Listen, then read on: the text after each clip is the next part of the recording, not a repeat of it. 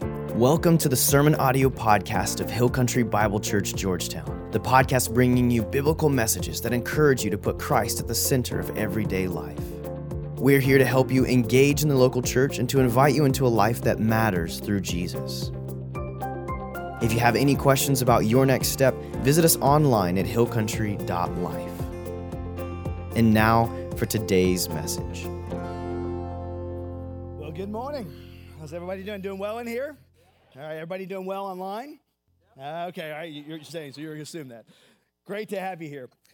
So in a recent study, Christians were asked the question, compared to 2 years ago, okay, if you think back to when COVID started a couple years ago, back in 2020, compared to 2 years ago, would you say that spiritually you were stronger, weaker, or about the same?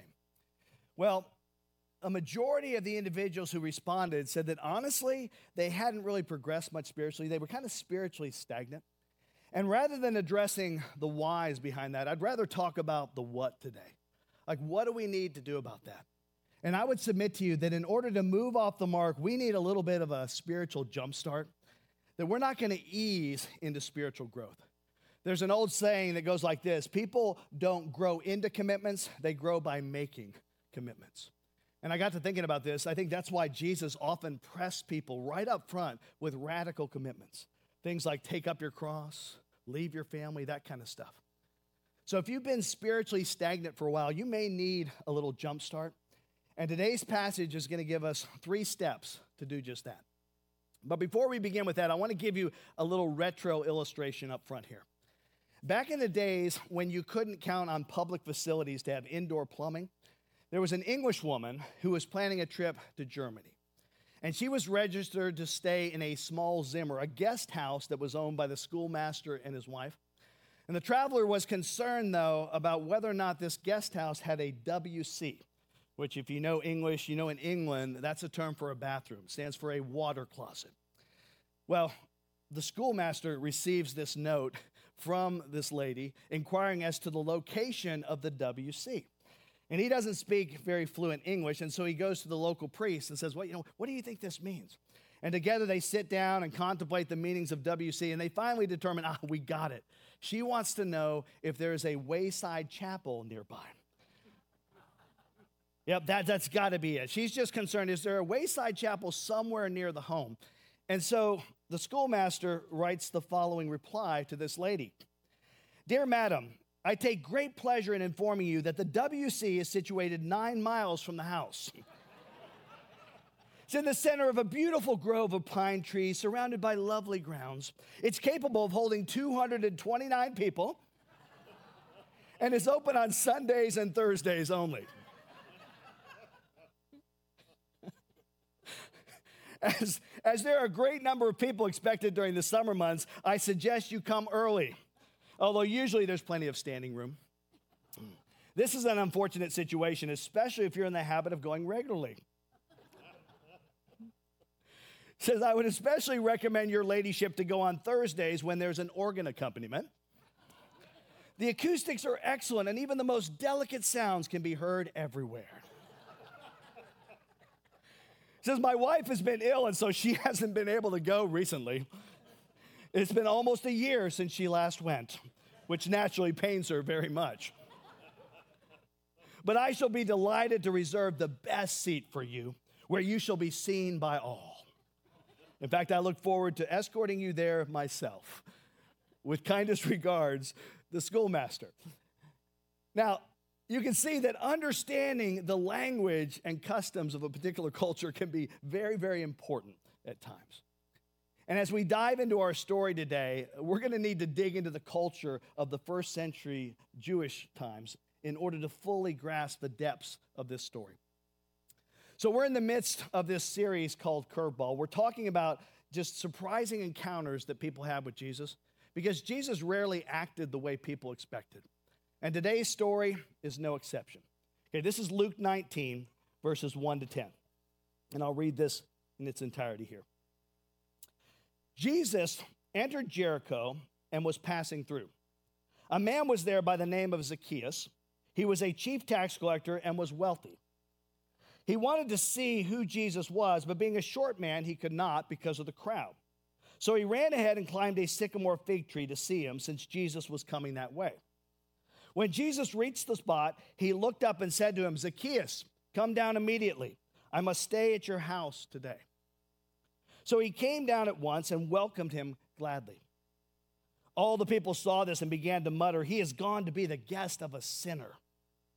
But Zacchaeus stood up and said to the Lord, "Look, Lord, here and now I give half of my possessions to the poor. And if I have cheated anybody out of anything, I will pay back 4 times the amount." Jesus said to him, "Today salvation has come to this house, because this man too is a son of Abraham. For the Son of Man came to seek and to save what was lost." All right, let me ask you an occupational question. I want you to think back to when you were a child growing up and you had dreams of what you might do vocationally. And let's do a little show of hands thing here. Okay, how many of you wanted to be a fireman, a policeman, a doctor, or somebody in uniform? You had dreams along those lines. Let me see your hands. Can we raise them up really high so everybody can see them? Okay. How many of you wanted to do like acting, be an artist, songwriter, writer of some sort, some artsy thing? Raise your hands. Okay, how many of you when you were children remember saying, "I want to grow up to be a tax collector"? Anybody? Okay. See, tax collectors have never been very popular. But if you understand the culture of Israel at this time, you'll see why they were especially despised. You know, in Israel, certain vocations were actually labeled by the religious leaders as despised trades. There were lists of these, and the people were warned not to go into these occupations. Now, certain occupations made the list just because they involved a task that was repugnant, something that was kind of disgusting. And that would include things like tanners of dead skins, dung collectors. Yes, dung collecting was an actual career choice back in the 1st century. In fact, the popular song of the day was "Mamas, don't let your babies grow up to be dung collectors," okay? For all you Willie fans. Seriously, though, if a woman had a husband who was a dung collector, she could legally file for divorce and receive a sum of money. In fact, one rabbi wrote that that was true even if she married him knowing he was going into that profession. Like, she could legally say, "I thought I could handle it, but nope, I can't even," okay? And she could file for divorce. Now, other occupations, other professions, they made the list because they involved something immoral, like people who gamble with dice, people involved in usury because they exploited the poor. Pigeon trainers made the list, and not because they had anything against pigeons, but because pigeon racing was a form of gambling back then. And then if you look at these lists, near the absolute bottom was a tax collector. See, tax collectors were deeply despised in Jesus' day. And you have to understand, at this point in time, Israel was not free. Okay, they were occupied by a foreign power, Rome. And Rome was very interested in how much money they could wring out of the countries they ruled over. You know, they had the Roman roads, they had an army to support, all these different things. And they found that they could collect the taxes easier if they had the natives do it for them. And so they would hire the Israelites to go out and collect the taxes. And here's how it worked. They would allow the Jews to bid on the right to be a tax collector for a particular region. And then whoever bid the highest, like whoever said, "You know what, I think I could get you $5 million for the greater Georgetown area," okay, that person would get the job. And then he would go out and collect as much in taxes as he possibly could get away with, okay? And that could often be a whole lot of money. And so basically, after that, he had to pay Rome whatever he had bid, but anything he collected over that amount, he got to keep. So the whole system's set up so that tax collectors are highly motivated to get every single penny they can get. And so generally speaking, tax collectors were viewed as traitors, Jews who had sold out their brothers and sisters to Rome for a profit. And it was also assumed that every tax collector was guilty of massive dishonesty. There was a saying in the 1st century, it went like this: "For tax collectors, repentance is hard." For tax collectors, repentance is hard. They had cheated so many people that if a tax collector wanted to repent, he wanted to go back and make things right, he wouldn't even know where to start. Like, the list of people that he had cheated would be so long. If you think in terms of the most despised categories in our culture today, like a drug dealer, a mafia hitman, a terrorist, okay, that's the category the tax collectors fit into. So an obvious question is this: what would make Zacchaeus willing to enter a profession that would bring so much hatred, so much hostility, so much isolation to him? Well, I have an idea. It's an educated guess.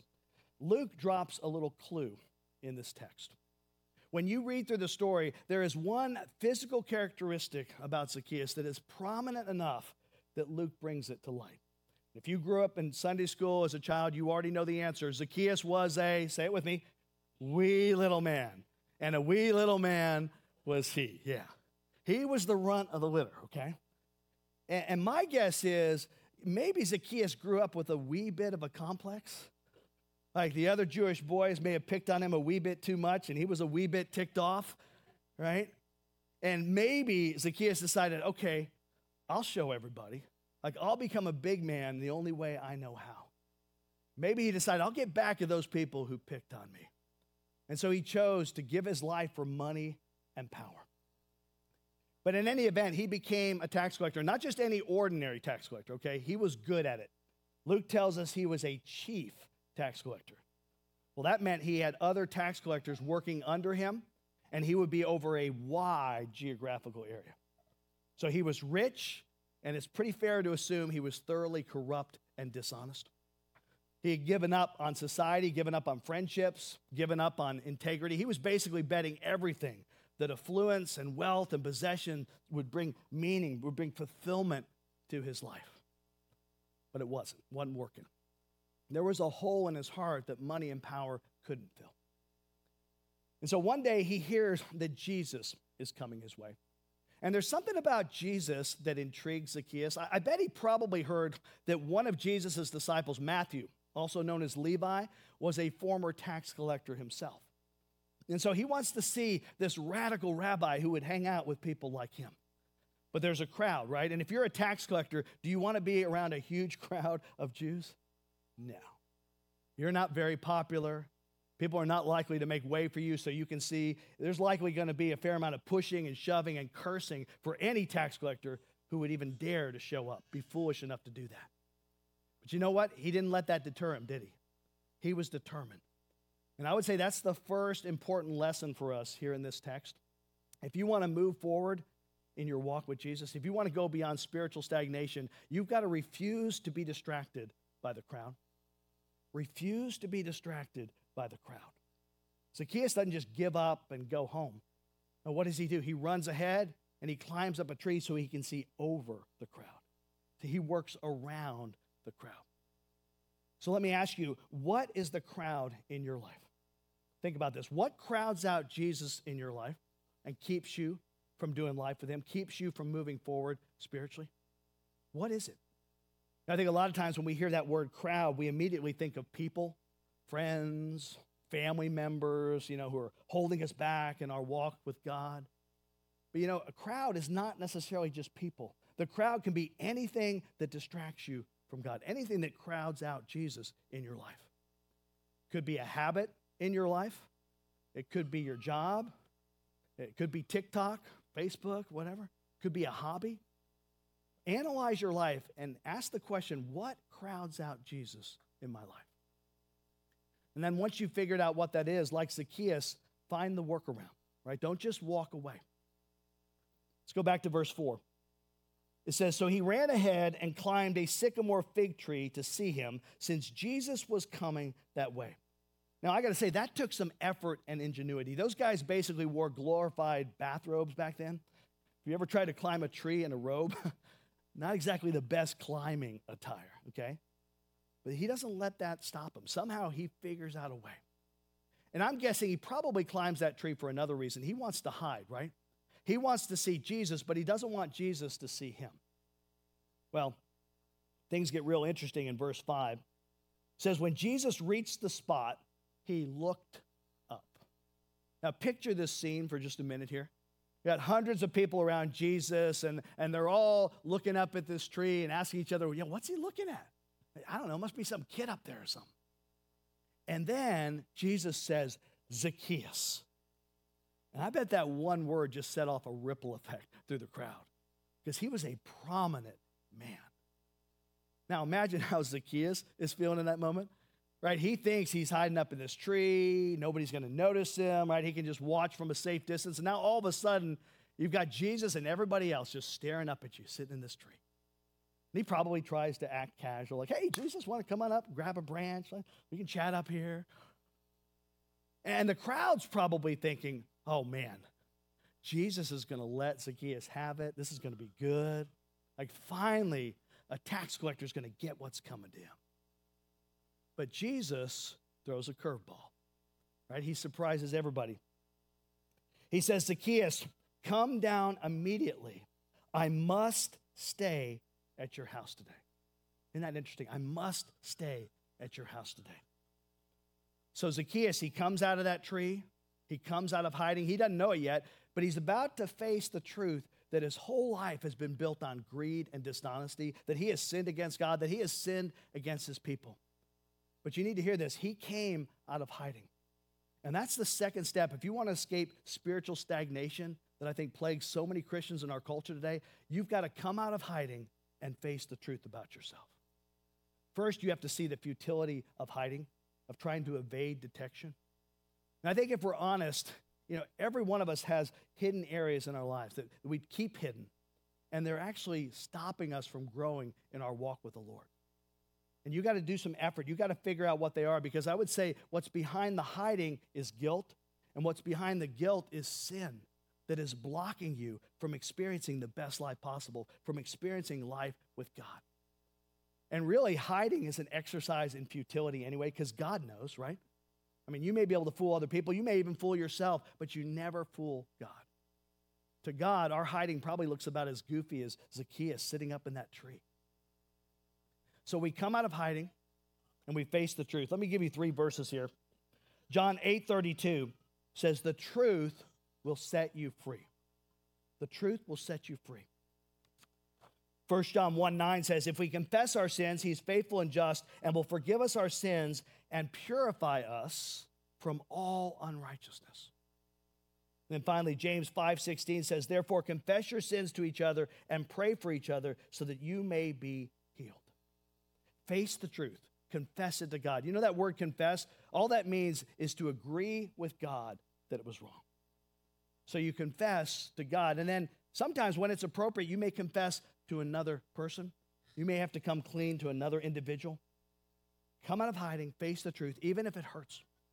I would say this, one of the most consistent things that I've learned in 30 plus years as a pastor is that people find tremendous freedom. They find tremendous healing when they finally reveal a secret about themselves to another human being, and that other human being gives them grace. So imagine for just a moment right now that instead of Zacchaeus up in that tree, it's you. Right? If Jesus were to come along right now, what would he want to talk to you about this morning? Like, what in your life are you most likely to keep hidden? What are you most likely to hide? Will you admit it? Because I'm telling you, I think it's these little hidden things that keep us stuck spiritually. So first, you have to face the truth yourself. Second, you may have to confess it to another person, but for sure, you've got to bring it before Jesus. And are you ready for some good news? When you bring the truth out to Jesus, when you lay it on the line with God, when you come out of hiding, you face the truth, you'll be surprised. Surprised by God's grace. Because Jesus doesn't want you to confess it so he can hold it against you. He wants you to confess it so that you'll get freed up, right? The truth will set you free. He wants you to confess it so that he can forgive you and purify you from all unrighteousness so that you can let it go and be free. I mean, Zacchaeus is up in that tree and he is carrying this burden. He's hiding. And notice Jesus' approach here. I think if Jesus was any ordinary religious leader, he would have said something along the lines of, Zacchaeus, if you clean up your life and you change professions and you pay back what you owe, then I'll come over to your house. Like, I can't come over now. That would look like I'm condoning you. I can't afford the criticism to my ministry. But if you'll clean up your life, then I'll come over. Many churches operate that way. Clean up your life and then come to our church. But Jesus doesn't say that. No, he says, Zacchaeus, come down immediately. Like, I'm accepting you right here, right where you're at, right in the midst of your muck and mire. come down immediately. I must stay at your house today. See, Jesus always answers with grace. Whatever your secret is, you can trust him with that. Now, the crowd responded pretty much like you would expect in verse 7. It says, all the people, this is the crowd, all the people saw this and began to mutter. That word means to grumble. All the people saw this and began to grumble. He has gone to be the guest of a sinner. So you may not be able to count on grace from other people, but you can always count on grace from Jesus. And unlike cold, harsh, legalistic regulations, I would tell you this: grace actually has the power to change a life. Take a look at the remarkable thing that happens next. The Bible says Zacchaeus came down at once and welcomed him gladly. Gratefully and joyfully, Zacchaeus welcomes Jesus into his home. And then he's faced with a choice, and that'll always happen when Jesus is in the house. Like, is he going to own up to the crud in his life? Or is he going to go back and cling to the old lies that he's believed? Well, Zacchaeus squarely faces the truth. He pushes back the crowd, he comes out of hiding, and he faces the truth that his life is dishonoring to God. And that is now intolerable to him. He doesn't want anything remaining in his life that would threaten his intimacy with Jesus. And so Zacchaeus takes the third step toward growing spiritually. He puts his money where his mouth is. And that's our third step. If we want to move past spiritual stagnation, I'm going to tell you, you're going to have to make some kind of radical sacrifice, some kind of commitment. Look at verse 8. It says, Zacchaeus stood up and said to the Lord, "Look, Lord, here and now I give half of my possessions to the poor, and if I have cheated anybody out of anything, I will pay back 4 times the amount." Now that is extraordinary. Zacchaeus is beginning to understand this whole concept of grace. He says, if I've defrauded anyone of anything, I'll pay him back 4 times as much. You know, he didn't have to do that. If he was playing it by the book, the Old Testament law said you paid back whatever you cheated him out of. You paid back what you owed plus an additional 20%. Take a look at this. Numbers 5, 6-7 says, when a man or woman wrongs another in any way and so is unfaithful to the Lord, that person is guilty and must confess the sin he has committed. He must make full restitution for his wrong, add 1/5 to it, and give it all to the person he's wronged. So the law says if you cheat somebody, you pay him back what you cheated plus 20%. But Zacchaeus loves this grace concept so much that he goes beyond that. He says, you know what? I'll pay him back what I owe him times 4. And then he does another astounding thing in this passage. He says, in addition to making things right with all these people I've wronged, I'm going to go beyond that. I'm going to actually replace my old habit of greed with a new behavior of extravagant generosity. From now on, I'm giving half of all my possessions to the poor. Boy, that is life change. And you can just see Jesus smiling as Zacchaeus is talking here. So in verse 9, Jesus said to him, today salvation has come to this house because this man too is a son of Abraham. Now, did you catch that word today in this verse? Today salvation has come to this house. Hear me on this. Zacchaeus hasn't done anything. He hasn't done anything. It's not by works.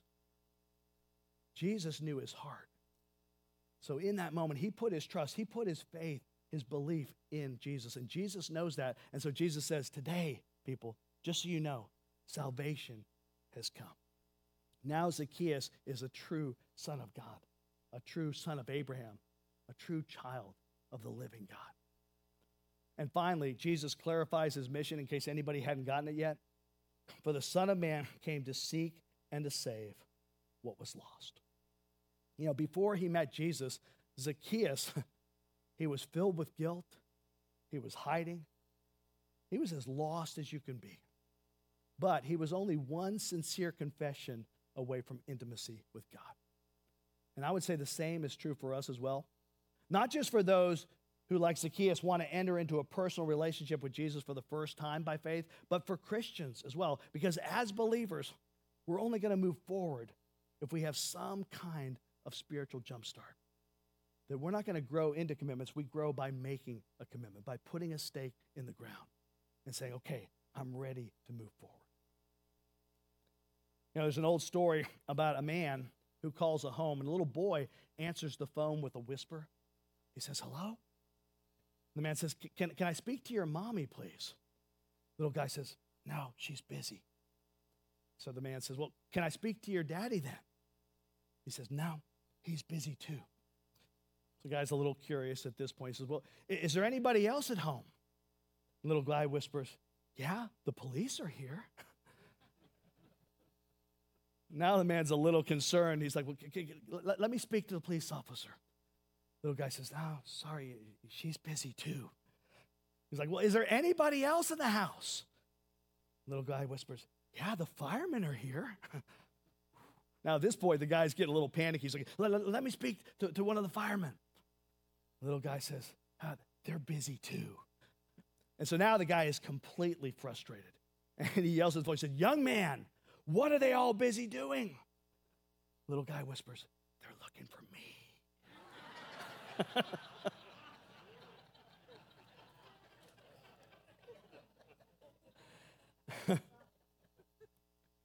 People, sin in our lives and the guilt that follows that make us all want to hide from the truth. And maybe, just maybe, that's what's got you in a rut this morning spiritually. I don't know for sure, but I want you to think about this. What crowds Jesus out of your life right now? Come out of hiding, face the truth, and make a decision today to make some kind of a radical step, some kind of sacrifice that will propel you forward spiritually, give you a spiritual jump start. If you're like most Christians in our culture today, COVID kind of threw you a curveball, and you haven't entirely just gotten out of the rut. You haven't really gotten back into the groove. And when you think back, you go, well, you know what? Man, I used to have a quiet time every morning. I used to pray and read my Bible every day. I haven't been doing that. Or I used to be a part of a small group, or I used to serve, whatever it is. But you've been coasting for the last couple of years. Christians, let me encourage you, come down out of that tree and get back in the game spiritually. Let's pray. Lord, this is a great message, not just for someone like Zacchaeus who needs to come to faith and understand who you are, but for us as Christians as well. That if we're going to take steps forward in our relationship with you, we're going to have to figure out what is crowding you out of our lives. And over the last couple of years, we have many, many things, I'm sure. I can think of so many in my own life. Things that we've gotten busy with that have just crowded out our commitment to you, to your mission, to spiritually growing and ministering to others. God, would you help us to come out of hiding, face the truth about ourselves, whatever that is. And every one of us in here, none of us are perfect. We all have some sin somewhere that is blocking us from growing deeper in our walk with you. I pray that we would face that. And God, I pray that we would make some kind of a commitment, some kind of a radical sacrifice that would jumpstart our spiritual walk. So God, as we contemplate this as brothers and sisters in Christ, I just pray that your Holy Spirit would speak to each and every one of us. We can come down out of that tree and we could just be as excited and as passionate about following you as Zacchaeus was. It's in Jesus' name we pray. Amen. All right, everybody, you guys go and have a wonderful week in the Lord.